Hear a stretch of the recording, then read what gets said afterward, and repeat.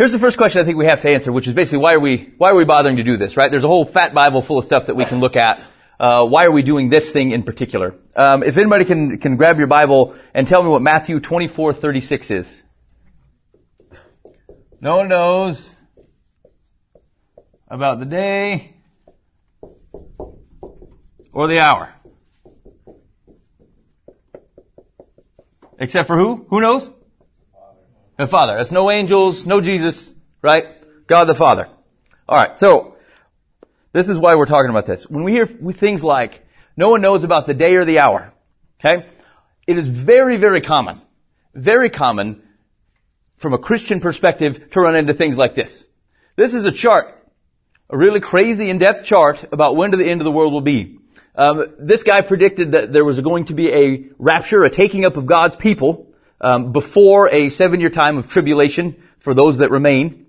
And then after that, there would be a time when Jesus would return and basically close down the whole show. He predicted that would be May 31st of 1998.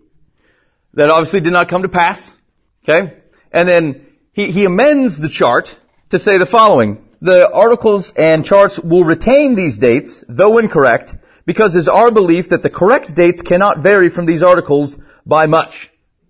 The tribulation week will start soon. Okay? Here's what I think we should have a problem with. Legitimate people reading the Bible, trying to understand what God is saying, we should have a problem with no one knows about the day or the hour, and then a picture of Jesus next to a giant chart that purports to know the day and the hour. Fair? We should have a problem with that. We should have a problem with that. This was, here's another guy. You guys seen this guy? This is John Hagee. So you can catch him Sunday mornings. He buys time, to talk to people on Sunday mornings. Also does a lot of speaking engagements and stuff. The coming of the four blood moons. The basic premise of this is to say there were 4 blood moons around the time of Jesus. That there will be 4 blood moons. The final one coming, if you see, on September 28th of 2015. And that will be basically how God closes this thing down. Okay? He's figured it out. Except for, no one knows about the day or the hour.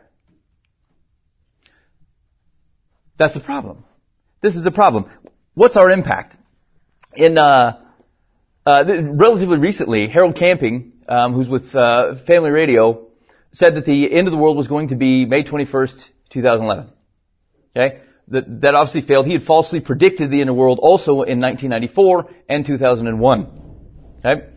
The impact of doing those things isn't just, oh no, I got it wrong.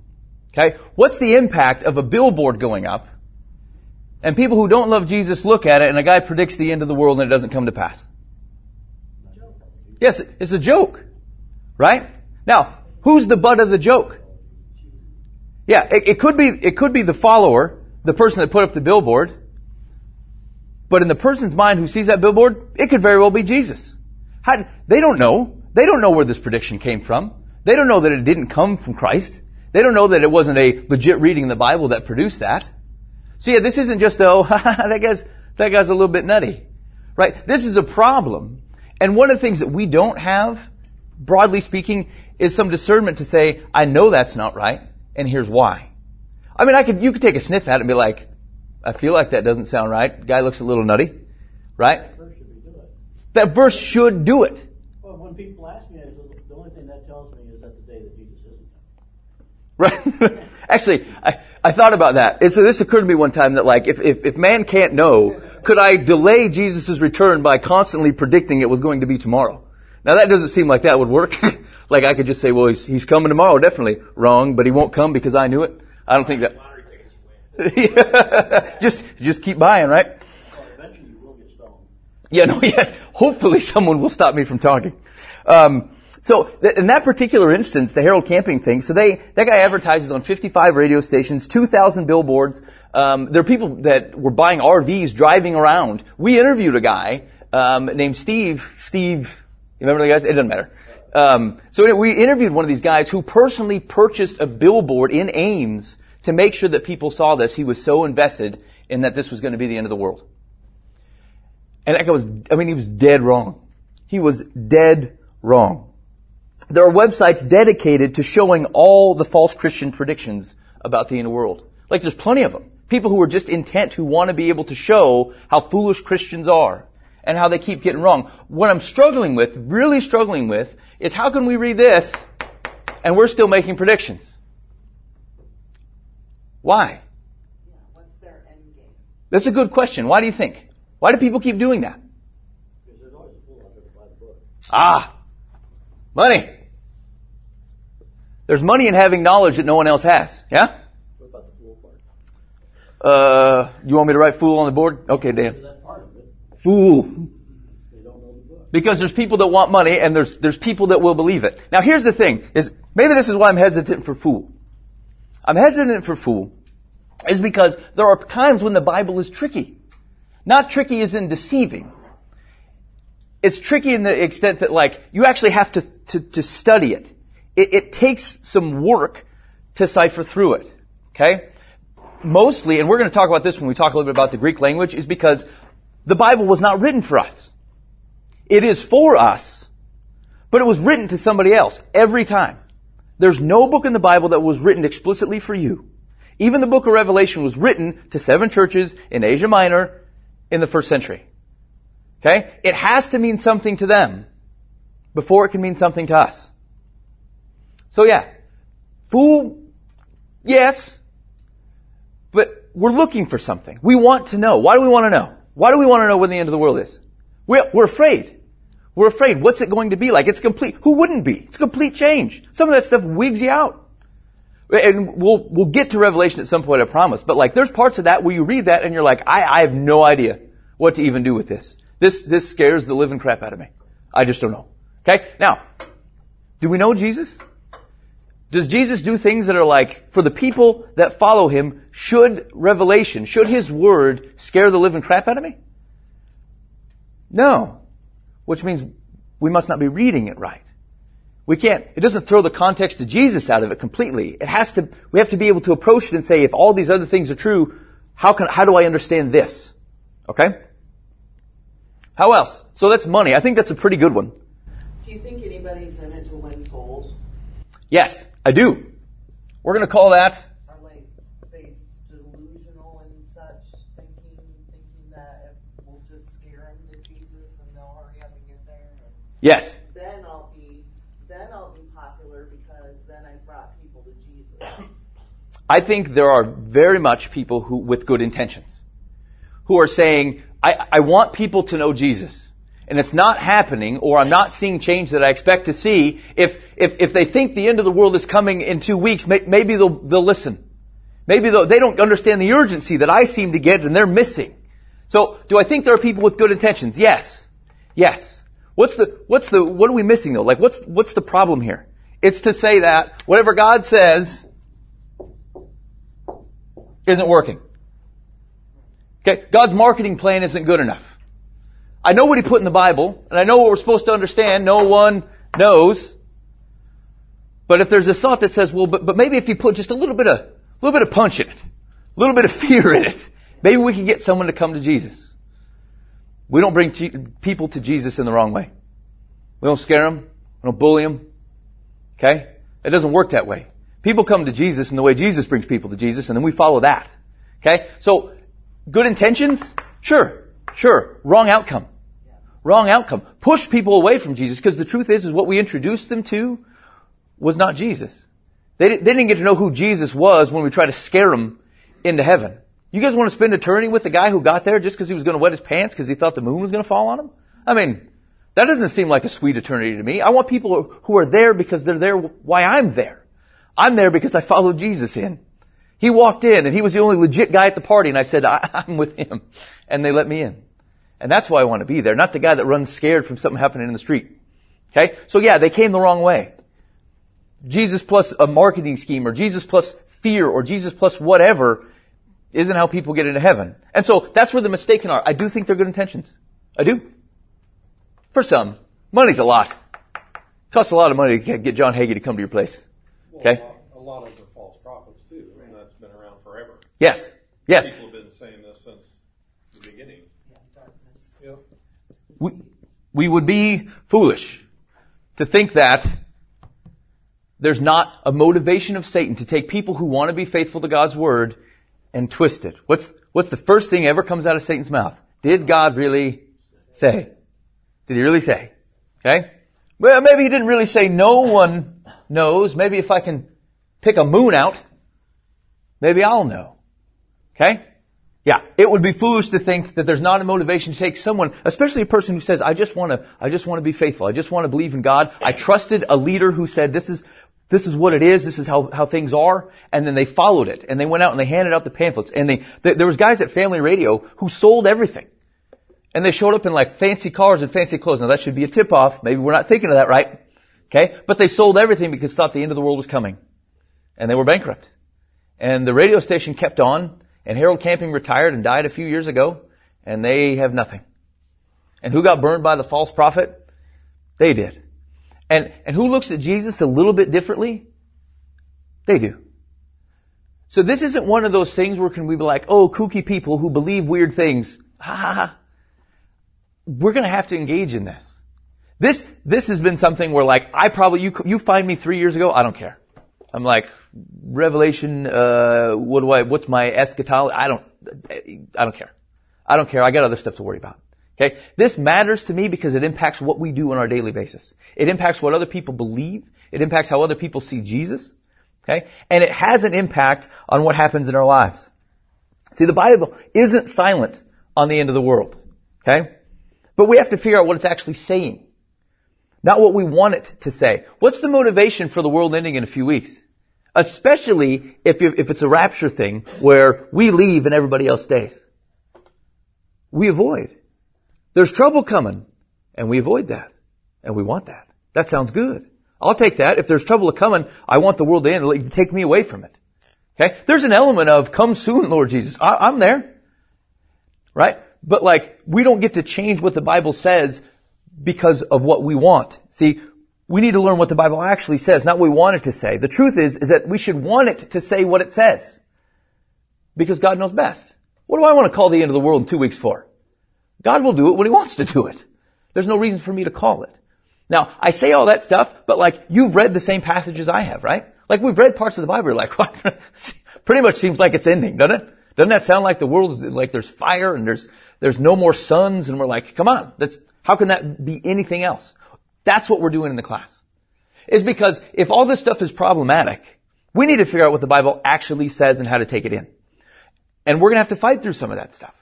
Okay? But that's what we're going to try to do in this class. So that once we can put the end of the world in the right perspective, we can read a book like Revelation, which is basically designed by their pastor John to say, hey, I know you guys are seeing persecution. Either it's physical or you're being seduced by the society around you to give up Jesus.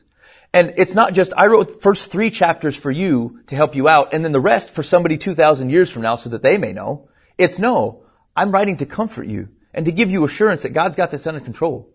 And things will be okay in the end. Okay? We can't pull Revelation out of that context. So then now how do we understand that? If all these scenes and revelations are for me to understand and have assurance in my day-to-day life, I wake up tomorrow and Revelation 15 applies to me, how? That's what we're going to look at. We're going to look at that kind of stuff. First, we need to look at what we believe about the future. Because what we believe about the future informs how we live today. And one of our first mistakes is thinking of prophecy as simply a way for God to show off. He doesn't need to show off, right? He created the universe. Okay? Look at all these things that the Bible is describing. And then we get to where the end of the world is and we feel like He just told us what was going to happen because He's like, hey, because I know everything. Yeah. Okay, does that seem like a reason God would record all those things in the book of Revelation? There's a reason He speaks. 12% of the time, when the Bible uses prophecy or to prophesy, it is talking about a future event. That's 12, which means the other 88% is not talking about a future event. Okay? He's not predicting the future. Let's look at, somebody pull up Matthew 26, 66 to 68, and then someone else, Ezekiel 13. I think it's like 1 through 6 on Ezekiel 13. I'll let you stop when we get there. What are those verses again? Matthew 26, 66 to 68. And Ezekiel 13. Just the chapter. Someone tell me when you got Matthew 26 and I'll have you read it out for me. I got it. Ready? Yep. What is your judgment? They answered, he deserves death. Then they spit in his face and struck him, and some slapped him, saying, Prophecy to us, you Christ. Who is that struck you? Were they asking him to predict the future? Who just hit you? What just happened in the past? Are they saying predict the future? No. Ezekiel 13. Anybody got it? Okay, go ahead. The whole chapter? No, I think read like the first 6 or 8 verses. Run until you run to the word prophesy. Alright. The word of the Lord came to me, Son of man, prophesy against the prophets of Israel who are now prophesying. Say to those who prophesy out of their own imagination, hear the word of the Lord. This is what the sovereign Lord says. That'll work. Okay. Does that sound like, what was he asking for? He's asking him to speak against whom? The ones that are already prophesying. Yeah, people that are false prophets. People that are claiming to know things, words from God that they're speaking that aren't coming to pass. So they can't be words from God. And they're saying, prophesy against him about something that happened in the past, right? Is that sufficient for examples to say, like, when we hear the word prophecy or prophesy, we can't think in the future. Does it use it that way? Yes. We should think, when we see the word prophecy, we should think word from God. Word from God. It does not carry a connotation that it has to be in the future. Okay? What does the prophet bring? A word from God. So the prophecy are the words. That make sense? Okay, so that's one of the ways we can be careful is whenever we see the word prophecy, okay, or prophesy, or even the word prophet. Think of especially the prophets in the Old Testament. Like a lot of those guys are talking about what is to come, but it's a reflection of how Israel has been. Okay? They're bringing words from God about how they've behaved. Okay? So just because we see the word prophecy doesn't mean we can push it into the future. Okay? Alright, good. Let's look, hey, here's where we're going to break out the Blue Letter Bible app. Let me pull this up. And I want you to pull up Revelation 1. And I'll show you, if you haven't had a chance to play with this, I'll show you how to do it.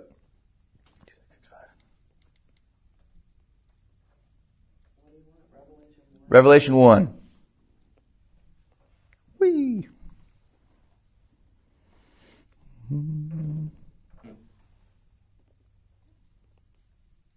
There it is. Okay. So if you're looking at it up on the screen, if you can see it. So to change chapters and stuff, just click right where I have Matthew 22. I select New Testament, Revelation, and I'm in on Revelation 1. There we go. Alright, so we're gonna look at a word here. I'll read the first 3 verses for you. Everybody get it up? And stay in the app because I'm going to show you we're going to use it for something.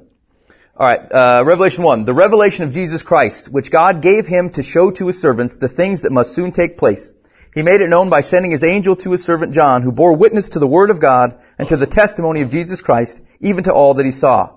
Blessed is the one who reads aloud the words of this prophecy, and blessed are those who hear and who keep what is written in it, for the time is near. Alright, so let's look at Revelation 1:3 a little bit more. If you can click on that number 3, if you can get your finger in there. Oops. Oh no.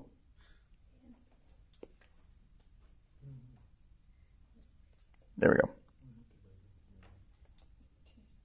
There we go. Alright, so I clicked on that verse 3, and it's going to give you some options. Did everybody get that to come up if you're following along? You don't have to be doing this. If you want to, I'll show you. You want to choose interlinear/concordance.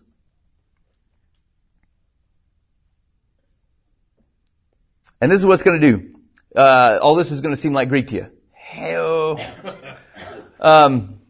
So it's basically going to show you the Greek words. I'm going to talk to you in a little bit why we care about these, but I'm just going to show you how it works to begin with. So look at, blessed is he who reads and those who hear the words of the prophecy, and we're going to look at the word heed. See the word heed? And then if you look on the right-hand side, you're going to see a word, T-E-R-E-O. That's the Greek word for the word heed. Okay? Does everybody see that? Alright, and you can listen to it too. Here's the deal. I am dangerous Greek. Okay? I don't know legitimate Greek. I'm very dangerous with my Greek. So if you hear me say a word, don't say that to someone else like you know Greek. Like, check that stuff out. Okay? So here we could listen to the word if you wanted to. It's tereo, and then I can hit it. And here's what it's going to do. It's going to bring me some information, a lexicon of how this word is used. It's getting wonky. You guys don't know what you signed up for, okay? It's getting wonky. Outline of biblical uses: to attend carefully, to take care of, to guard, to observe, to reserve. And then if you scroll down, it will tell you how else it's used in the Bible. Okay? And that's going to be one of our context things, is how is this word used elsewhere in the Bible? So, as an example, let's look for Matthew 23:3. So, this word is going to be, so do and observe whatever they tell you. Okay? That's the same word. Tereo is the word observe. Now, it translated as heed in Revelation 1. It translated as observe. The right way to think of this word is obey. Obey. And it uses it in a way that would be like heed the, like if you're in a ship or whatever, and you're trying to navigate, and would say heed the location of the North Star. Okay, it's not just like know about it. It's following it. Like that is how you're setting your track. Okay, so that's kind of the right way the word would be used. Okay, so the word, if I were to try to render it cleanly, I would say it's obey. Yes. So you'd read several verses with that word in there, and you came up with an overall. Correct. Try to get an idea of how the Bible is using the verse, and we'll look at some examples like that'll be more practical here in a little bit on why this is important. We're going to run into this, especially in Matthew 24. We're going to run into how those words are used. Let me just stop you right here. I do not expect your daily Bible reading to change where you're looking up Greek every day. Okay? That's not what I think our expectation is. However, when we run into things in the Bible where we're like, something doesn't seem right here. It doesn't seem consistent with the way that I understand how Jesus works, or there's a passage that we're having difficulty understanding. This is what I do. This is what Dan would do, is we would try to look at the underlying Greek and check out the translation, because translating is way more of an art than it is a science. Trying to bring stuff over from Greek into English. Okay? And we'll look at some more examples of that later. Anyway, the whole reason to bring that up though, is because if the word is obey, let's go back to our Revelation 1, and let me just substitute it. Blessed is the one who reads aloud the words of this prophecy, and blessed are those who hear, and who keep what, the heed wasn't what I wanted.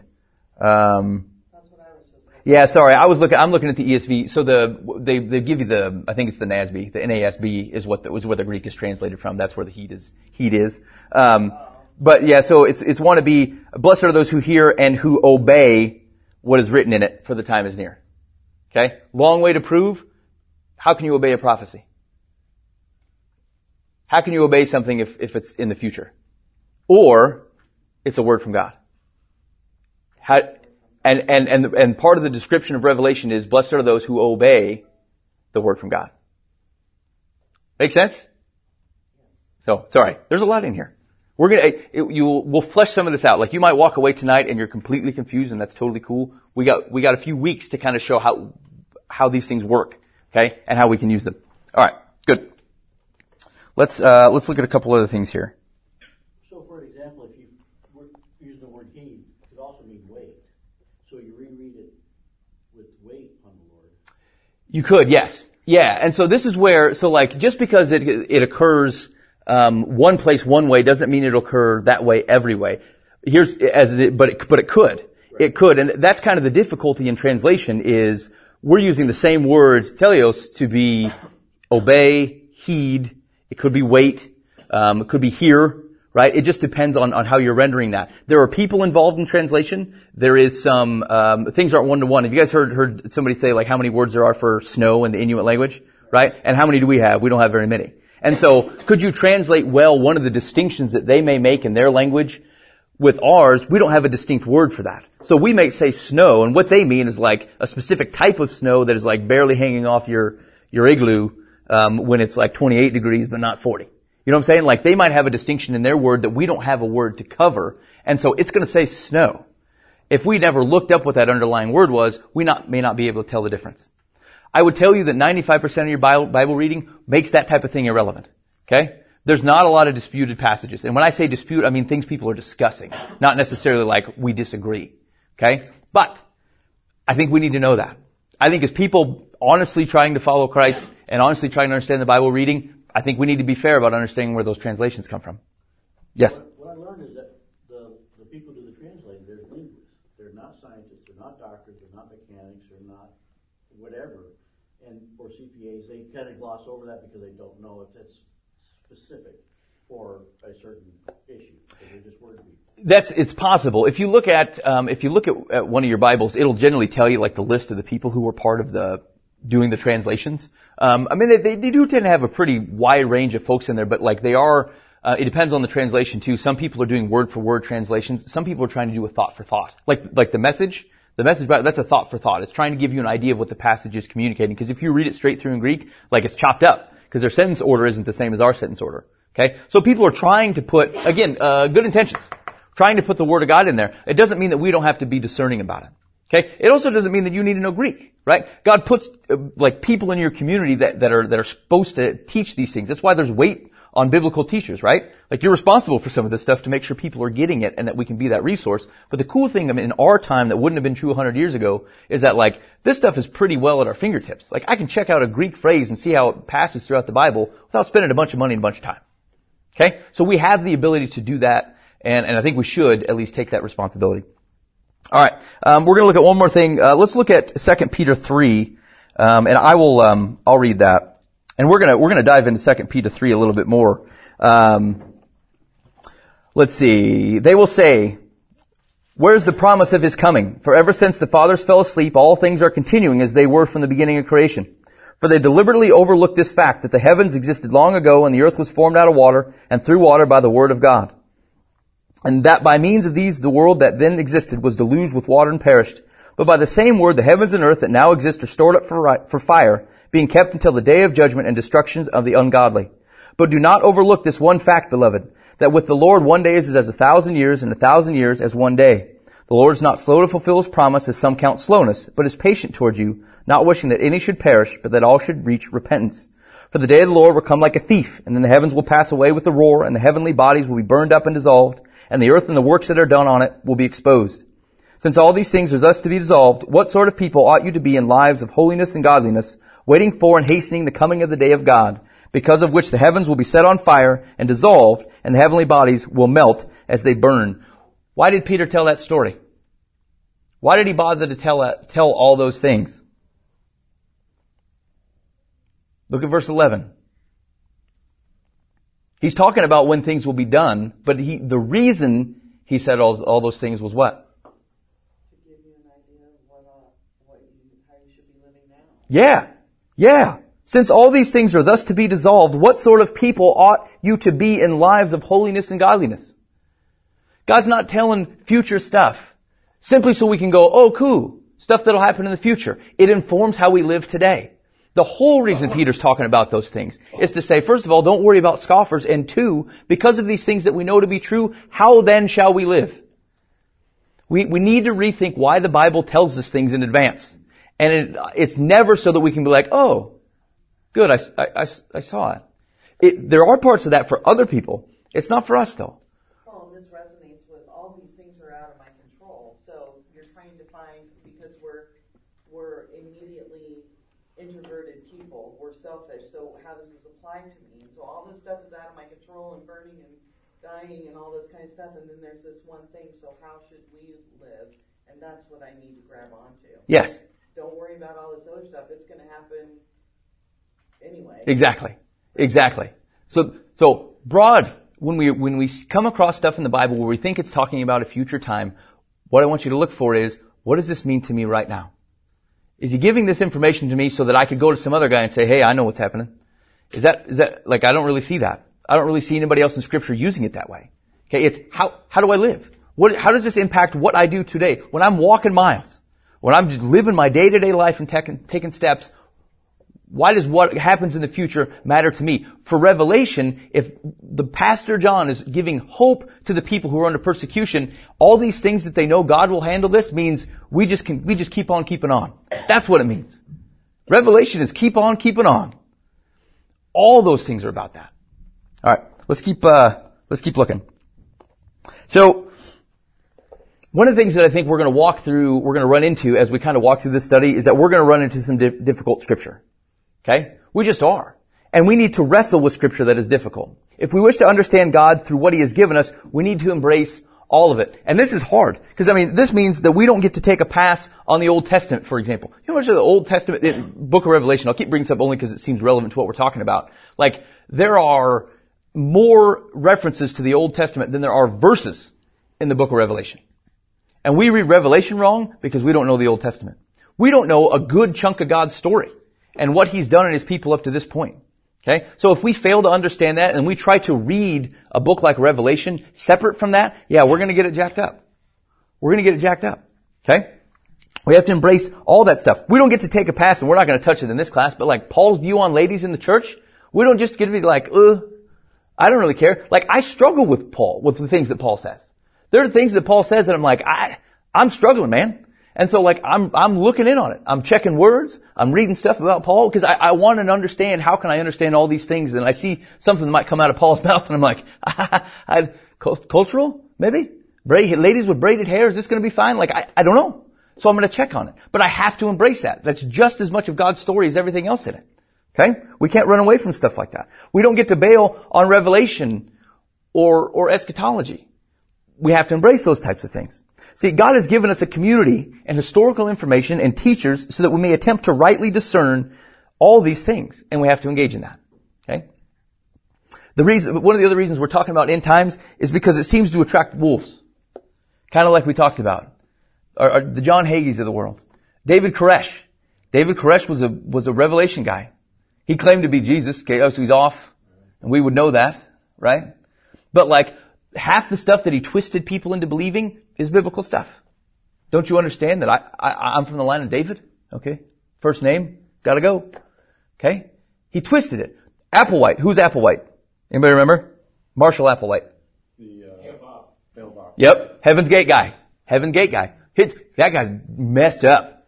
His description of like, the earth is like a garden of which other alien life forms came and planted and stuff. It's creepy. However, some of that stuff is rooted in eschatology. He's got biblical backing, what he thinks is biblical backing for some of the things that he's talking about. People died. Well, Jim Jones did the same thing. Same thing with Jim Jones. Who was a group in Europe did the same thing, killed a bunch of people. In the 80s or 90s. Yeah, right. Like it's everywhere, right? Because if we don't understand some of that end time stuff in the Bible, some guy can grab onto it, convince some guy to take a drink of some Kool-Aid and die with 15 other people that were totally deceived. Totally deceived. Do I care about that? You bet I do. Because somebody died needlessly. Maybe there was someone that could have stepped in. I don't know. That's hearsay, right? But like, if we can't speak to some of that stuff, as God's body of people, we're just passing them on to the next guy who seems pretty confident on what's going on. That's part of why we're looking at it. Alright, so what are we going to do? This is what we're planning for the next few weeks. We're going to review scriptures that appear to discuss Christ's second coming or the end of the world. Okay? There's some stuff in the Old Testament that is not Christ's second coming, but we think is. I'm not sure we're going to get to that. I will tell you out of hand, most of it has to do with their being taken into captivity by Babylon. Okay, so when you run to it, first think potentially being taken into captivity by Babylon. And then from there, Daniel was a different beast. We're going to talk about Daniel. We'll try to walk through the things that I think are important in Daniel. I'm going to do a very, very brief introduction on the different millennial views. Like what's going to happen at the end times. I don't want to spend a bunch of time on that because here's what I don't want is we don't need to spend a lot of time understanding what we don't think is right. There's some benefit to knowing where people are wrong, but like the only thing that we benefit from that is usually to say, hey, I think you're wrong. And then what? Now what have we done? Yeah, right? So let's focus on what we think the Bible says and then we'll go from there. Okay? The counting the number of people who are messed up on their end of times views is not going to be worth our effort. So we're not going to spend a lot of time doing it. But I will tell you, there are people that love Jesus that are smarter than me that don't think what I think about the end of times. Okay? Do I think they love Jesus? Yes, I do. Do I agree that they're smarter than me? Yes, I do. Okay? It's not a I love Jesus, don't love Jesus issue. But there are implications, I think, for understanding this incorrectly that have people dying trying to catch a comet ride. Alright? So, we're going to do our best to try to discern those. We're going to look at, we are going to look at some of the Greek stuff. So the Bible's in 3 languages. It's in Hebrew, Aramaic, and Greek. Greek is it's Koine Greek. It's like a street Greek. Okay, your average dude would be speaking, this isn't like Plato Greek. It would be more of a street Greek. Here's why we're going to look at the Greek. It does provide insight as to what words mean. Think about back to our Revelation, our Terios question, right? If we don't go back and check that, maybe I can take a pass on, you should heed these words, meaning you should understand them, as opposed to you should obey them. There's something to obey here. That makes a difference. It makes a difference. I will remind you that interpretation is more of an art than a science. And actually, I'm going to show you this. This is pretty interesting. So I thought some of this was true, and I actually learned more about it as I was looking into it this week. I don't think I can get that to come up. I have a picture of one of the Greek manuscripts, one of the oldest things that we have from the Bible. And the original Greek has no punctuation, like none, no periods, no commas, semicolons, nothing. Okay, no spaces between words, letters on letters. All right, no paragraph markers. Okay, you got headings in your Bibles. That's not Bible stuff. Okay, in fact, there's a couple places where like those are a serious disadvantage. Even that we broke them up into chapters is a serious disadvantage because it makes it seem like there's a separate thought happening. And so we got to be careful with that kind of stuff. Okay, no punctuation, no spaces between words, no paragraph markers. It's all caps. It's not even lowercase. It's just like a string of letters, all in uppercase. Chapter divisions didn't come until 1227. Verse divisions didn't come until 1448 for the Old Testament, 1555 for the New. Okay? That seems like a hard thing to translate to me. Okay? That means there are risks. I remember, and I've lost the example. I might look for it just so I can show you what I mean. But there was something I was reading in John 12 or 13 about a month ago, and I thought, if you change where that comma is, it very much changes the meaning of that sentence. And I thought, maybe that comma I know it wasn't there, but what's underneath that? Like, what is it that if I put the comma here, it means this. If I move it, it means this. Okay? This is going to have the effect of making you distrust your Bible translation. Don't do that. Don't do that. We need to be aware of what goes into a translation. Okay, that's all. Is there any information that explains why they? Sometimes. So when the NIV changed, there was a 1984 NIV, and then when they updated, I want to say 2001, is that right? They provided some substantial notes on where they ended up, and why they ended up that way. I'll show you an example, and frankly, there's a lot of modern translations, and I like the ESV, but the ESV I think actually gets this wrong too. I will show you where I think we have changed our translation of something to fit what we think, to fit an eschatology. Okay? And I'll give you an example of that today, just so you kind of have an idea what I'm talking about. Two things to remember then about Bible translation. They primarily use context to translate. Okay? It matters what's going on around it to understand how to translate something that's there. And two, it is difficult for us in some of these things to even read the Bible as it sits, but certainly from where it came from, because we don't speak the language. We didn't come from there. What this is going to feel like, and I promise you it's okay if you feel like this as we go through this class, is that you're going to feel like we're stretching. That we're pushing real hard to find a certain word that means a certain thing that impacts how we understand X, Y, or Z in the Bible. It's going to feel like we're really having to reach. But the truth is, we are having to reach. Because I could say to somebody in this room, let's see, I'm trying to think of the right example. With liberty and justice for all. Where's that from? Pledge allegiance, right? Okay, I could say, so you would have a reference to understand if I said, and then we looked out and we said with liberty and justice for all. And like there would be a nature of, not only do you potentially know where that came from, but like it's a pledge of allegiance to the United States. So it brings with it a weight of, here's where the phrase it was in, but it's also a pledge to never leave the United States, or never fight for what she fights for. Okay? So just that phrase brings with it a lot. Okay? When the people are writing in the New Testament, like they're bringing a background of primarily the Old Testament. Okay? Plus cultural stuff that surrounds them. Alright? So we have to fight for that. We do have to reach for that because I didn't live there. I have to know what's going on around him. I have to know the things that happen in that culture. I have to know when Jesus uses the phrase, Son of Man, there are two instances in the Old Testament where that is used. There's a ton in Ezekiel about man. It refers to man. But the only time it talks about Son of Man coming is in Daniel 7. And it's about bringing on the kingdom. Every time we see that in Matthew, and as we're walking through Matthew at Pathway, okay, every time we see that, it's referring back to Daniel 7, Son of Man. Every time. Now, he doesn't go into a big, long discussion about what it is, because the people he's talking to know that. We're just not steeped in it. So yeah, we do have to fight for that a little bit. you're going to feel that way, and that's okay. That's a good, like, pulling up Greek. We're like, really? We're going to look at the Greek? Yeah, we are. We're going to fight for that a little bit. It's going to be a reach, but we're going to fight for it. Okay? All right, good. Let's look at, so this is the one. Let's look at Matthew 24:28. Pull it up in your blue letter Bible if you have it. Matthew 24:28. Well, I'll read the verse before that, just so we have it for record. For as the lightning comes from the east and shines as far as the west, so will be the coming of the Son of Man. Daniel 7. That's Daniel 7. Wherever the corpse is, there the vultures will gather. I'll tell you how this is normally used. This is normally used because in this context, people will say this is basically the end of the world.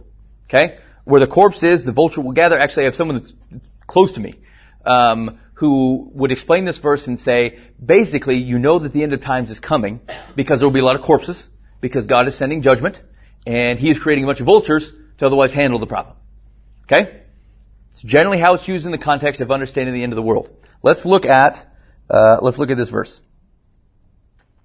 I'm going to pull it up. I'm going to look at my interlinear concordance.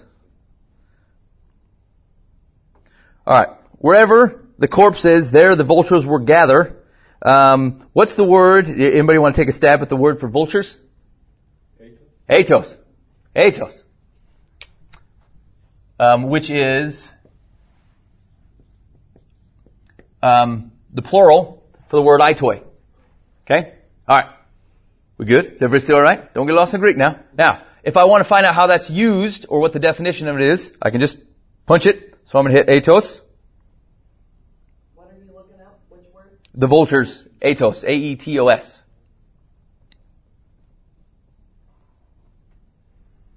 What's the definition of that word? Eagle. Does it give vulture as an option? Anybody see vulture on that page anywhere? That's an eagle. That's an eagle. If you check the word itoi, and outside of the Bible, I mean any Greek document that we have access to from that time frame, and look at the word itoi, it is always rendered eagle, never vulture. Never vulture. Why do they have vulture there? Because they're caught up on the word corpse. The way that word is used, it is right, it's like a body, okay? But specifically it's used for a body that has fallen in war or fallen in battle. Okay? So, if I think the eagles eat dead things. No, eagles eat live prey. So they're like, something's not right there, right? It's gotta be a vulture. If the animal is eating the corpse. But it doesn't really say that. It just says it's above it. It just says it's above it. Look at that. What's the second option? Outline of biblical use is number 2. An eagle as a standard. Roman military standard. Okay? Matthew 24 is fun. We'll look at this, not next week, but 2 weeks from now, we're going to start going through Matthew 24, which is also like Mark 13.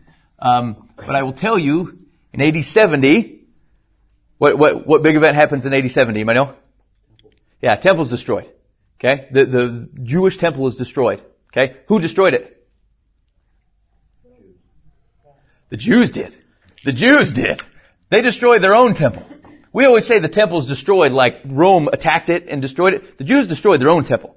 They burnt it down. They said by the time Rome got there, and Rome was planning to destroy it. Don't get me wrong there. Okay? But there were bodies stacked 2 stories high of Jews who had killed themselves. They had melted down a lot of the stuff that was in there to create weapons in the temple of God. That is not the abomination of desolation, but it hangs around that area.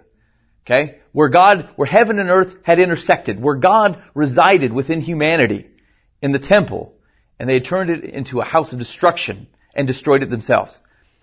Once they've done that, the Roman army comes in. If you're an army, you lead with your standard, and you're hanging out outside the temple, and your eagle is then above a bunch of what? See how it makes a difference? If I say eagle above corpses or eagle above bodies, it changes my end times perspective, doesn't it? Because now, this doesn't make any sense to say, well, this is definitely the end of times. The eagles will be hovering over the bodies. You're like, okay, what? Doesn't make any sense. Okay? I can't find a modern translation. Well, actually, I didn't look at them all, okay? I looked at some of the popular ones. The NIV, 84 NIV, like 2001 NIV, the ESV, which I use. Everybody renders that as vulture. Yes? But like as a reference, like the Roman government, the eagle standard for the Roman government is referenced in the Old Testament too. Right? Like that type of metaphor is used quite a bit. Yeah, the concept of saying eagle hovering over bodies or like referring to a group of people under a government as whatever their standard is and as if that animal is acting or whatever, yeah, that wouldn't be new at all. So it's not a, I mean, granted you said we're going to have to make some stretches here, but it's not like biblical scholars were like eagle. Okay, the Romans were eagles. We can probably make this see. The Bible uses that standard reference pretty systematically. It does quite a bit. Yes, I would agree with that. You said the New King James is eagle? Yeah, New King James has an eagle. NKJV is rocking the eagle. Okay? So, people that put... I know. I wrote everywhere. Did I write vulture anywhere? Shoot, I didn't. It doesn't matter. Put vulture in your mind. Okay, so, why do people put vulture? Because it makes sense to them. Because of what they believe about what that passage is to say about the end times. Do I think people are trying to deceive somebody? No. I think that makes a lot of sense to them in that context. Okay? But we should be cautious. We should be cautious if I can look up that word in the Greek and nowhere is it ever rendered vulture. Or, yes, if it's never rendered vulture except for here. That should give me pause. That make sense? Okay? I'll give you another example, and we won't look at it, but like, what's it, John 8? Where's the story of the lady who, where Jesus says, go and sin no more, and like he draws the line and says, whoever's willing to cast the first stone. Okay, there's a note in pretty much every translation of the Bible that says the earliest manuscripts don't have this. They don't have that section. Here's the deal. Do I think it's plausible that circumstance happened? I certainly do. I will never hinge a theological point or a proof of how we're supposed to act based upon that as my only set of scripture. I just won't. Because it's not in our earliest translation. Okay? Is it inconceivable that Jesus could have done that? Absolutely not. Okay? But like, if that is like my point, is only that scripture, I'll wait. And see if it otherwise renders somewhere else where it's clearer or I can find multiple things that validate that. Yes? Well, how do you know whether to look up certain words to verify? That's a real bear. It's a real pain, because what you'll end up doing is looking word by word, and it's awful. Which is why this is where I don't want this to get confusing, because I don't want your daily Bible reading to change into doing that. Okay? But if I'm looking through Matthew 24, which I've read many, many times, and I every time I read it, I'm like, I don't really have a good idea what's happening here. I just don't get it. I'm not following. I don't know who this applies to. I don't know what this is supposed to mean. And so that whole chapter, yeah, I started looking at that whole chapter. And frankly, people will filter that out for you. A lot of times, if you have a disputed passage, do not Google passages to see what people think, but Google passages to see what people are talking about. That's completely reasonable. Because people will filter that stuff out for you. Here, one of the things we're going to do, and I promised I wouldn't look at it, we're going to try to parse out the man of lawlessness. Okay? So what would the Google search be to say? I usually put Bible verse and yeah. No, that's what I would look at. And frankly, what I'll tend to do is look at the first page worth of results and see what people are saying. If I were to try to figure out, because I still struggle with this right here. Like, I'm not quite sure what he's referring to as a man of lawlessness. I think there's like a Roman deal in there, but I don't know. I had it on my list of stuff to talk about, but what we're not going to is I'm not going to research it until we all look at it. And so we're all going to take a fresh look at it with some of the stuff that we've learned and see what we can come up with as to what this may mean. And then I'll go through and I'll figure out what like modern scholarship is thinking about man of lawlessness, and we'll go from there. Okay? Because I kind of want to go, I've had the advantage of looking at some of this stuff before you guys. I want to look at this one fresh with you guys, and we'll see what we come up with. So like you can see where I'm struggling or what I'm looking at, and that type of thing. And you don't need to have a bunch of different resources. Frankly, I would say keep your Bible, I would use that blue letter Bible stuff, and then, again, be real careful about Google and stuff. I always hesitate to say that, but like, just to see what people are talking about, where these things are coming from. Okay?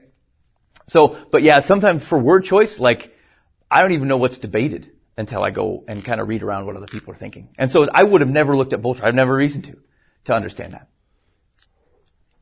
So that is difficult. It's what makes Bible scholarship kind of hard, because like anything's up for grabs if it's a word choice that I don't know why they chose that particular word or like how it's used. But that is often why you'll hear pastors go, if you look at it in the Greek, the word means XYZ, and you're like, well, why didn't they just say that? Why do you have to say the phrase, look at it in the Greek? But it's because of those types of things where it just becomes a little bit difficult to parse. But we'll walk through the exercise. Okay. Good? Everybody feeling all right? Okay. Would you say that most of the like you say 95% of our Bible is pretty easy going. Would you say most of the 5% has to do with forming an end times opinion? Yeah, I would. I would say that. I would say that a lot of the things that people are debating about are elements of Paul and then end time stuff. That's where people are arguing. In what I would call a mainstream argument. I mean, you have people, you have the guys like the Quest for the Historical Jesus who went through, anybody hear the Jesus seminar? Do you remember that? So they basically determined that Jesus said like 8 words. And that's all they can really agree on. And they basically cast lots on the deal. We're like, what do we think Jesus actually said? I think he said it. I think he didn't. And like, it was kind of ridiculous. So like, they're not really, I wouldn't consider that mainstream discussion. But like people who are like, agree the Bible is the Word of God and are trying to understand it, that's kind of where it sits at, is understanding some of the stuff of Paul and then talking about end time stuff would be where a lot of it lives.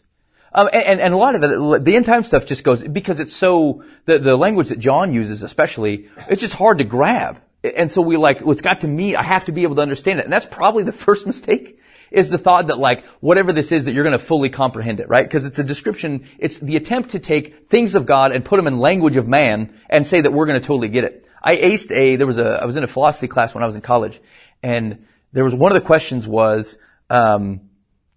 how would you describe God? Okay. And they had set aside like a lot of space for you to answer this question. And my answer is that, if God is who either the Bible represents himself to be or culturally who he's generally understood to be, human words are not capable of explaining him. The end. A+. You can BS the Bible, or the philosophy class with that type of answer. But there's some truth to that though. There's some truth to, like, we're trying to take what is an infinite God, and we're trying to use words to describe some of those things, and it will fall short at times. That's why some of the language you see in Revelation, he's painting a picture on a canvas, man. And so like, it's not always him trying to say, I want you to think that this is exactly what's happening. He's trying to give you an image, because that's the best we can do. There's a picture of this being on a throne, and it's got like 12 different jewels on it, and it's glowing. There's eyes everywhere, and you're like, this is the creepiest looking God figure. That's weird, right? But he's saying, like, look at all these, beautiful. Look at all these jewels. It's a beautiful image, and he sees everything. You see whether it's different? He's showing us something that is then telling us something, as opposed to saying there's like a creepy God creature sitting on a throne. Okay? So we do, and that's the other thing. This is where the Bible it's very interesting. Like, you can dive into this thing for your whole life, plus another 10, and we will never reach the bottom. However, it is accessible enough though that I can read it on a daily basis and still get something out of it that impacts my day-to-day life. God has written a very cool story. A very cool story. And so like, we're just swimming in the deep end for a while. And then on a daily basis, we're walking the mile. Alright. Let's see. Let's do, the one example I was going to show you on that vulture thing. If you look, there's a Wycliffe translation in 1380, a Tyndale translation in 1534, and a Geneva translation in 1557. All render it eagle. The vulture thing's a relatively new deal, and it has to do with how we understand the end times.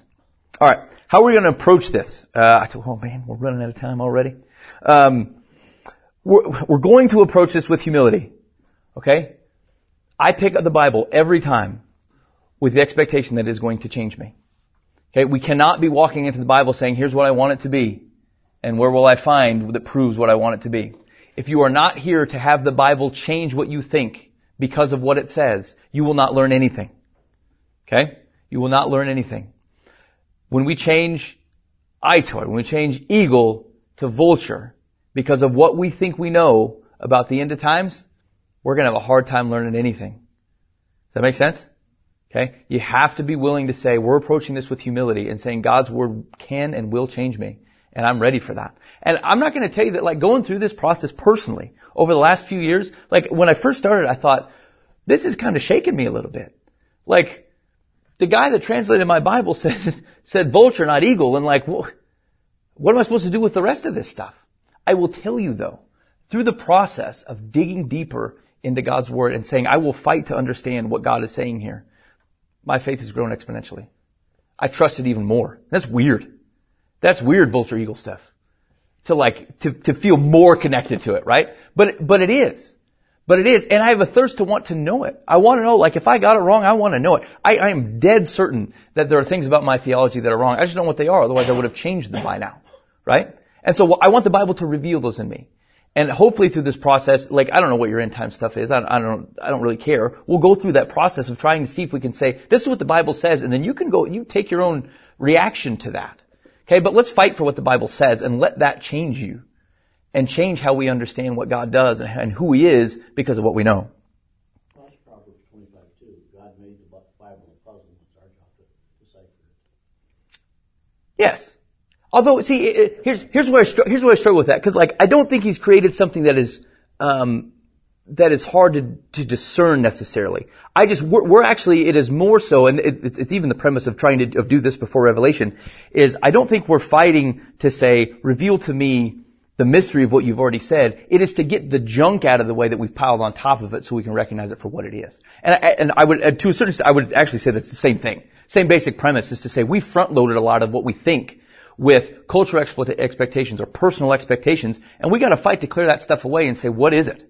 What is actually going on here? How much of it do you think is because, the Bible says it's a living, breathing word, and two people can read the Bible and God speaks to them differently. How much of the junk that we've piled on is other people before us trying to put their, what God said to them and think that that's what He meant to say to everybody? I think there is a lot of that. I think there is a lot of people taking something for their own life and then saying this is how it was, and so this is how it is. I think God can do more than that. I think the Bible can peel like an onion. The Bible can say like this is I read this and this is how. Now I'm not saying that it actually it can't mean two different things. It's not vulture. It's not a vulture with an eagle's body. Like that's not what it is. It can't be two distinctly different things. But can God use Scripture to mean something for you and impact your life differently? Sure, it can. There are people that I said this to Amanda yesterday. I'm gonna apologize for saying it because it's gonna taint what you think I'm doing during worship. But I will tell you that 75% of the words in your average worship tunes, I probably have some theological qualms with. Whether we're using in the right context, whether we understand in the right, whether they're actually telling me true things about God. But the thing is that the guy sitting in the worship, and frankly me, as I continue to sing them, it doesn't mean a lick to me right there. I love Jesus, and that's what we're singing about, and I like it. There are some things where I drew a line and said, I don't know that I can sing that. Something doesn't sound quite right about that. Okay? But I will tell you that generally speaking, we need to be careful, especially when we put the Bible verses on a desk calendar, we run into troubles. That's why we did the 10 most searched Bible verses. We're going to talk about those in context, even for some context examples here in a minute. And we just got to be careful. You can do it wrong, but it would not surprise me to say, this hit me at this time and it meant something different or nuanced to me than it did to somebody else at a certain time, and say that God's Word can't peel like an onion like that. It most certainly can, just like a symbol can. Yeah. Yeah. Okay. Last thing. It's completely okay to disagree with me. We talked about people smarter than me, right? It's okay. I don't have this all figured out. I'm walking this track with you, but I will tell you that having gone through this process over the last few years personally, I felt like I really wanted to talk about it. I felt like I wanted to talk about it with you guys. So it's okay if you don't agree with me. You are going to have to tell me why though, because we're fighting for the right thing. I'm willing for my community to change me.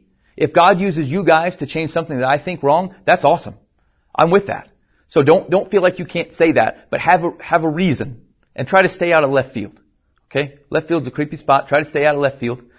You might have some questions that I can't answer. I'll look them up. I'll find it. Okay? I'll do my best. But don't feel like you can't disagree with me just because I'm the guy standing up and you're the folks sitting down. That's not humility approaching it. I want Scripture to change me, and I very much feel like God will use my community to change me as well. And that's cool. Alright. So, let's talk about how I want you to look at some of these verses. I shouldn't have wrote over the whole board because it takes me a lot longer to erase the whole board. What does a realtor say? What's the most important thing in real estate? Location. So, I say the most important thing, but the principles of which we care about today are context, context, context. Should it be little c, capital C, and all caps? These are all big important to me. No, if it was the Greek, it'd be all caps running together, no spaces. Yeah, but according to Shane Wood. We're going. Oh, you had another. Yes, we're for context. Okay.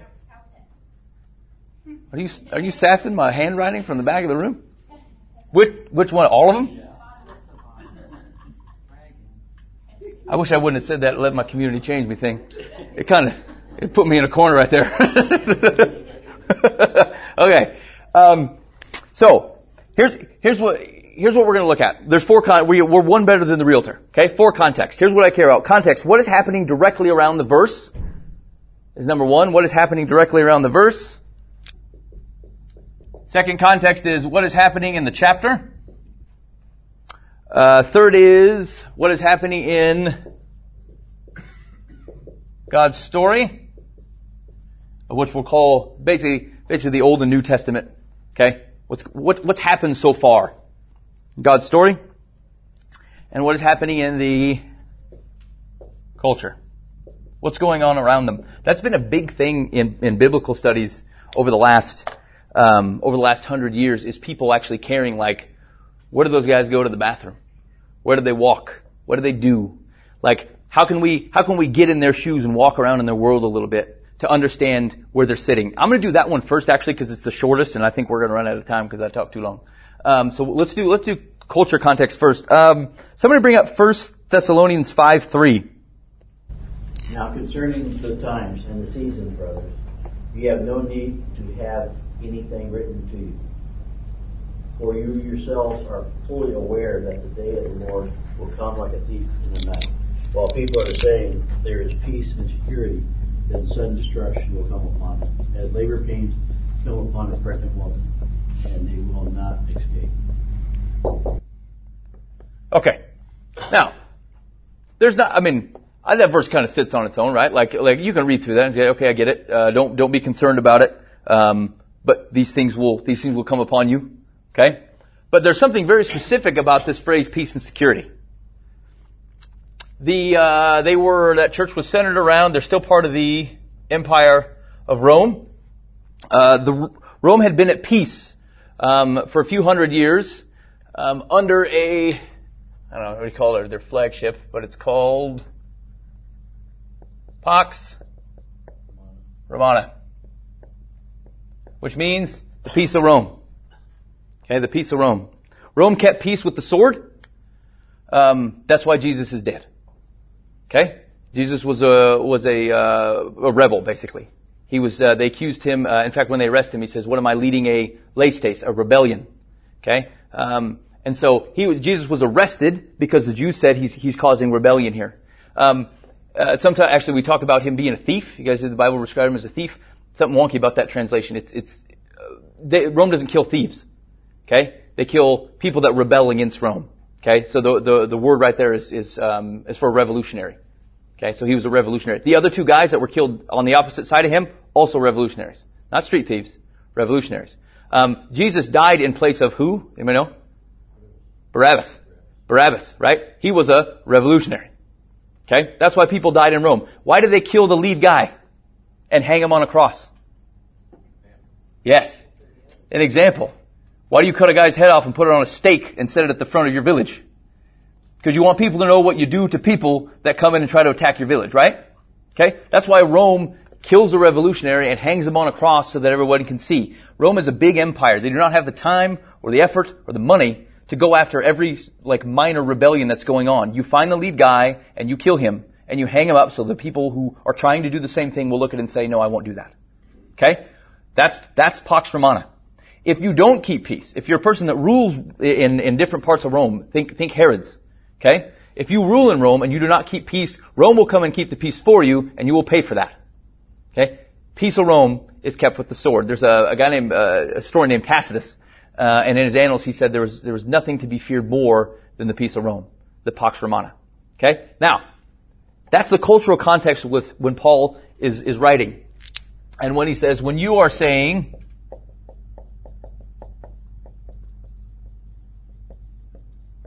Pax et securitas.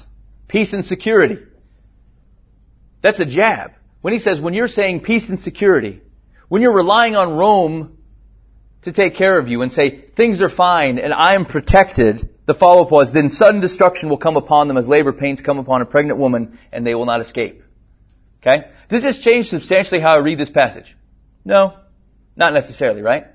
But this phrase, this means a lot. This isn't just Paul going, when you think everything's fine. He's saying when you're relying on someone else to provide your peace, when you're relying on Rome to provide your security, just know that where you've planted your faith, destruction will come upon you. There is some weight to that. There is some weight to understanding the culture that surrounds that. If Rome is the bearer of peace, and Paul says, and Jesus says, you will have no peace. I provide peace. It's much different, right? So the context of the culture does matter. And that's, again, another reason why you'll see guys that are preaching it like, here's how we need to understand how this works. You gotta be careful some of that stuff though. Some of that stuff's not right. You ever heard someone tell you that there was a gate, called the Eye of the Needle? No. There's nothing like that. That's not accurate. Okay? It softens the phrase, doesn't it? Say, had a camel go through the eye of a needle, we're like, well, that's preposterous. Rich man can still get into heaven. That doesn't make any sense. Oh, if there's a gate in Jerusalem called the Eye of the Needle and a camel goes through it, it's just a little small and they have to duck. Oh, that's a little bit more palatable for us because we're greedy. We're a greedy culture. We like money. And so we like that. That seems a little more palatable to us. But it's not true. It's not the right cultural reference. There was nothing like that. Okay? When Jesus says camel through eye of a needle is better than, will happen before a rich man goes to heaven. No, that's what he means. Camel, needle eye. That's supposed to be harsh. We softened it with the wrong cultural reference. So we gotta be careful with that stuff. Okay? Well, it's also Jewish humor. It's very exaggeration. Yes, so was planking your brother's eye, planking your own eye, right? Like that's funny. That's actually a funny thing. We study it. We get the glasses down. We're like, plank in your own eye. Yes. No, that's funny. It's a joke. Okay? It's meant to do something though. It's meant to mean something. Okay. So that's culture. Let's look at, context in, directly happening around the verse. Let's look at Matthew 18:20. Okay, here we go. I will start in 15. Matthew 18:15. If your brother sins against you, go and tell him his fault between you and him alone. If he listens to you, you have gained your brother. But if he does not listen, take one or two others along with you, that every charge may be established by the evidence of 2 or 3 witnesses. If he refuses to listen to them, tell it to the church. And if he refuses to listen even to the church, let him be to you as a Gentile and a tax collector. Truly I say to you, whatever you bind on earth shall be bound in heaven, and whatever you loose on earth shall be loosed in heaven. Again I say to you, if 2 of you agree on earth about anything they ask, it will be done for them by my Father in heaven. For where 2 or 3 are gathered in my name, there am I among them. Okay? How do we use, for where there are 2 or 3 gathered in my name, there am I among them? How do we use that generally? Yeah, we say, well, 2 or 3 people, Jesus will be there. 1 person, no Jesus? Does that make a lot of sense? Yeah. That's weird. That's weird, right? Like we could be like, well, something, let's say only 2 people came to this class. I'd be like, whew, at least 2 or 3 are gathered. Jesus can be here. Okay? You understand that? We use that weird. We use that as a weird verse. Sometimes we'll do that, it's better to pray in groups. I'm not saying it's wrong to pray in groups, but this is not a good justification for it. It's not a good, there were 2 or 3 there I will be also. What's the context of what's going on around it before he says that?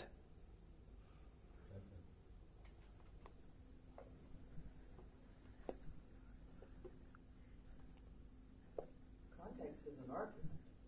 Context is a disagreement. Yes, it's a disagreement. If your brother sins against you, what do you do? What do you do? He says, tell him his fault. If he listens to you, you've gained your brother. If he doesn't listen, take a few more fellas. Try to straighten him out. By the evidence of 2 or 3 witnesses. 2 or 3 witnesses. Okay? Why? Why 2 or 3? Where's that come from? Anybody know where that comes from? Their laws. Yes. Deuteronomy or something. Yes. Old Testament law says, especially you're going to stone somebody, you need a couple witnesses. You can't be taking people out. You only got 1 witness. 2 witnesses. Okay? Vouching for it. This is true. Okay? If he refuses to listen, tell it to the church. If he refuses to listen even to the church, let him be to you as a Gentile and a tax collector. Truly I say to you, whatever you bind on earth shall be bound in heaven. And again I say to you, if two of you agree on earth about anything they ask, it will be done for them by my Father in heaven. For where 2 or 3 are gathered in my name, there am I among them. What is he saying? His approval of it. Yeah. Yeah. If you, This is the right way to go about it. And there I am with you is, I'm standing with you in approval of it. exactly. Exactly. It's a church discipline deal. Nobody like talking about church discipline. We don't talk about any of that chapter. We just be like, 2 or 3 gathered. Jesus is there. I love it. Okay? It's in the context of, Jesus is saying, I know this is hard. You have a person that's basically running from me and you're trying to help them, or you have a disagreement and you've brought it in front of your community and he refuses to submit to that. And Jesus says, I know that was tough. I'll back you. I get it. Okay? That's a tough deal. That's a very hard thing to do. And Jesus knows that. And what would scare me from doing anything like that? Someone that was slapping God in the face and we tried to straighten it out and they absolutely refused to follow through with what God asked me here. I'd be like, but God can't. He can't ask me to do this. He can't ask me to say, you've basically rejected our community and you're outside of it. That's why that's there. Where 2 or 3 are gathered in my name, I'm there too. I trust you to follow what I'm saying here. And then as you do those things, if a man continues to reject the community and me, yeah, that's the consequence. And I'm with you. That's the right context, right? We pull that stuff out of context, so it doesn't mean anything. It doesn't mean anything. Now, if someone used this as a justification to do a prayer circle, like did they do the wrong thing? No, prayer circles are all right. I mean, they're not for me, but like some of y'all like that stuff. Okay? But that's not the right reason for it. We gotta be careful. Be careful how we use it. All right. More context. We looked at what's going on directly around the verse. We looked at culture. What's happening in the chapter. And this is going to feel a little bit like what's happening directly around the verse. But let's look at it anyway. Let's look at Philippians 4:13. Anybody know that off the top of their head? No? Okay.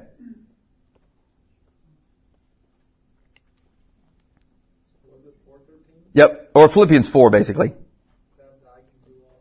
Yes. I can do all things.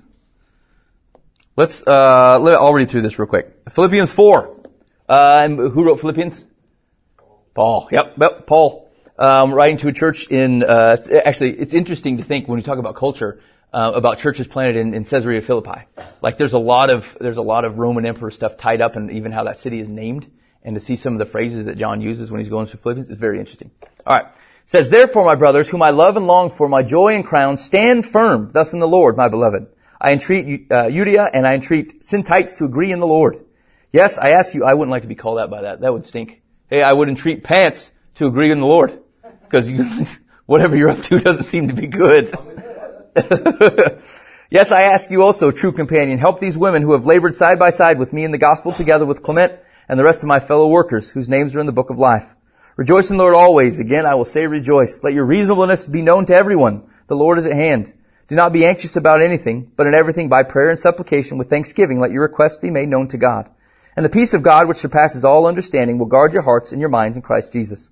Finally, brothers, whatever is true, whatever is honorable, whatever is just, whatever is pure, whatever is lovely, whatever is commendable, if there is any excellence, if there is anything worthy of praise, think about these things. What you have learned and received and heard and seen in me, practice these things, and the God of peace will be with you.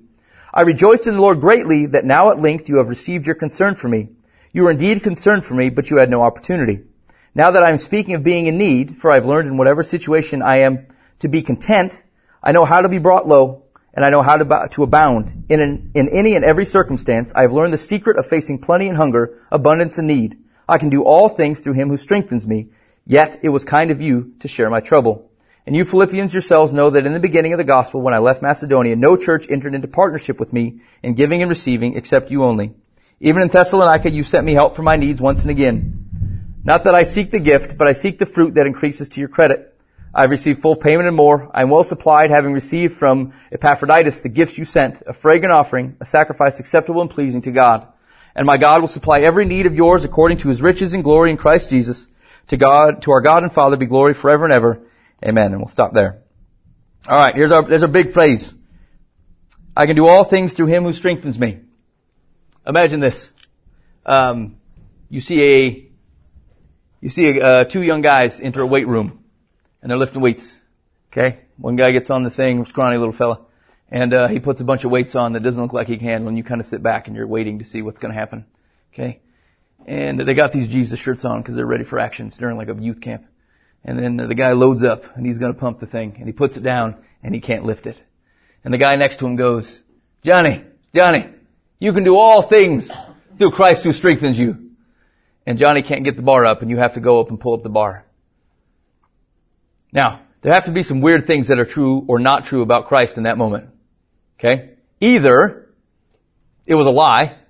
You can't do all things in Christ Jesus because he strengthens you, because that guy believed or thought he believed and he couldn't lift the bar. It could be that little Johnny doesn't have enough faith. It's a faith problem. He just didn't believe enough, and he would have been able to lift the bar. Or, potentially we've ripped that verse out of context. And sometimes our weights, our weight room, isn't something so simple. It's stuff that we want to do in life, that we think we should be able to do, and we're kind of pissed because God didn't make it happen. Or something that we tried through our own strength to do, and then we got mad because God didn't bless that and have us pull stuff out of our own so that we could be real happy with ourselves. What is Paul saying? Why did Paul say that? Well, he was talking about his, of facing plenty and hunger and abundance and need. He can do all things despite his physical issues. Right. With the power of Christ strengthens him. It doesn't mean that, he can do things that, like you said with the weight. Yeah. It doesn't mean in that context. It just means he can bear all things through Christ that strengthens him. Right. He is succeeding in completing the work of God despite the physical and earthly things that are otherwise putting him at a disadvantage. He is able to accomplish all things. Whether he's got it all or he's got nothing. Right. He's holding up underneath of it. He's done it before and he can do that again. Exactly. I hate, really I do because I love you, to steal this verse from you. But it's not the context that Paul uses it in. To say, you know what, I'm going to start my own vacuum business. And I can do all things through Christ Jesus who strengthens me. It's not what it is. Maybe God's got you in the vacuum business. Sweet. Okay? But I don't know that you can put this on your wall and then be irritated with God because you ain't selling vacuums. We got to be careful what we've put in God's mouth with this thing. Okay? In the context of that chapter, that's exactly what Paul is saying. Plus, it's for the kingdom of God. It's not for Paul's own personal gain. Correct. That is the other thing. And it's not that I don't think God is invested in your life. Okay? But you got to remember what he asked for. He said, give up your life and take mine. My burden's light, but you do have to take it. And so a lot of times what we're asking for is his help in holding up the things that we want. And we say, God, if you could just support my kingdom, then things would be better. And we're just being dishonest about what Jesus asked, if that's what we're trying to do. Okay? God very much cares about your day-to-day life. He cares when you're walking miles. Okay? He does. But we got to be careful about what we're front-loading Bible verses to cover, or what we think it is to do. And the big risk here is like, I don't love Jesus, and I see that guy trying to lift the bar, and I see God failed him. Or I see a faith that I can't keep up with. Either way, I misunderstand God in that circumstance. And then what do we do? Because we wanted something out of that verse that verse wasn't offering. That verse is offering a whole lot. A whole lot. But it's not always what we wanted out of it. Does that make sense? So we just got to be careful. It's a context issue. There's some discussion online about this verse. There was a runner that ran the Boston Marathon this year that lost part of a leg or I don't know what, and had this verse on her shirt as she was running. And, of course, all the backlash, because we have to love everybody all the time and not disagree with anything. Right. The backlash, I want to say it was maybe even a Matt Walsh kind of a deal. That she shouldn't have put that on her T-shirt. It's giving people the wrong information. It needs to be backed up with Jesus loves you and all of that doesn't have anything to do with me and part of my missing leg. And, Yep.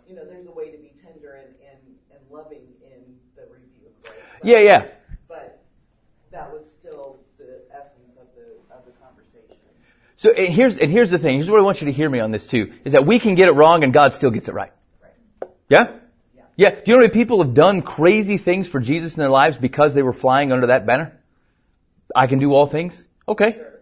Yeah. God, we can have it wrong and God can still get it right. I wouldn't rely on that though. Does that make sense with the distinction I'm making here? Okay. I'm not going to stop somebody. There's a guy that came in through the studio, a musical artist, and, he had taken a pretty mammoth step, of faith to come out and basically leave his job. Him and his wife left. They live in the back of a van and they're just driving around, doing gigs and stuff, trying to talk to people about Jesus through his music. Okay. Guy's got this thing on his shirt and that guy's taking a step. He's following Jesus. So am I going to wrestle him over this verse? No. But the thing is that am I going to fight to make sure that I understand it personally so that it reflects accurately in what I think and what I believe? Yeah, I'm going to do that. And if we're going to talk about it, or if he's leaning on that and I'm the right guy to say that, because sometimes it's the right information and you're the wrong person. We need to know that. Sometimes it's the right information, it's the wrong time. You need to know that. Okay? If I'm the right guy to say it, I'll have that conversation with him. You bet. Because it's not like the Bible it's not like Jesus doesn't support the thing that he's doing. It's just, did we choose the wrong banner? Okay? So, yeah, I'm not picking a fight with a guy that's walking by with that on his shirt. I'm just not. Because frankly, what I know about the guy that I'm talking about is he walked out and he followed Christ, and I think, yeah, sweet. He's following Jesus. What am I going to argue with him about?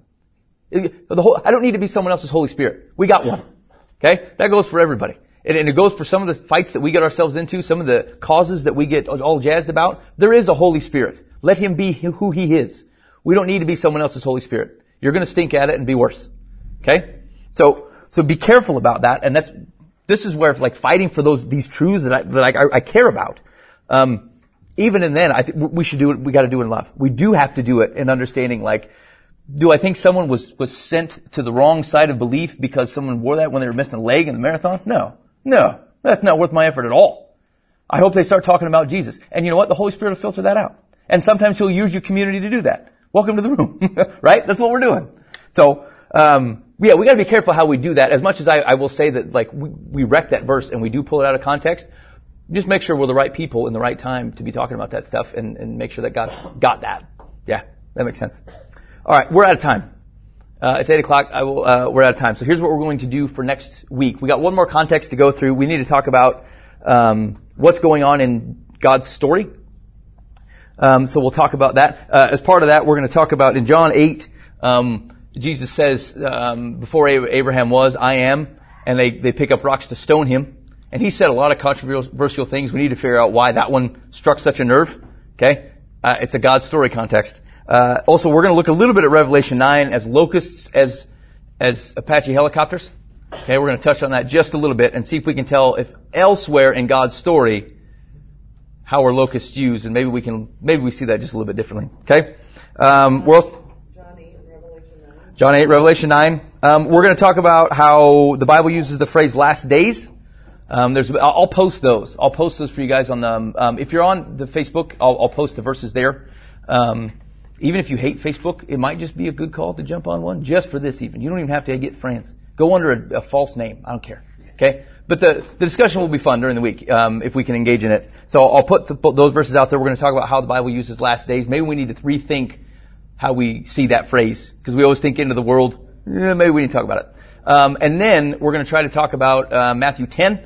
Which is where we just went through this actually recently, where he says he's going to send out to talk to the nation of Israel, and he says, you will not have finished going through the nation of Israel before the Son of Man comes. And so either Jesus got the end of the world wrong, or we need to understand that differently, and we'll talk about that. And so that's what's on tap for next week. Any questions for me? All right. Well, thanks for coming. We'll see you guys next week.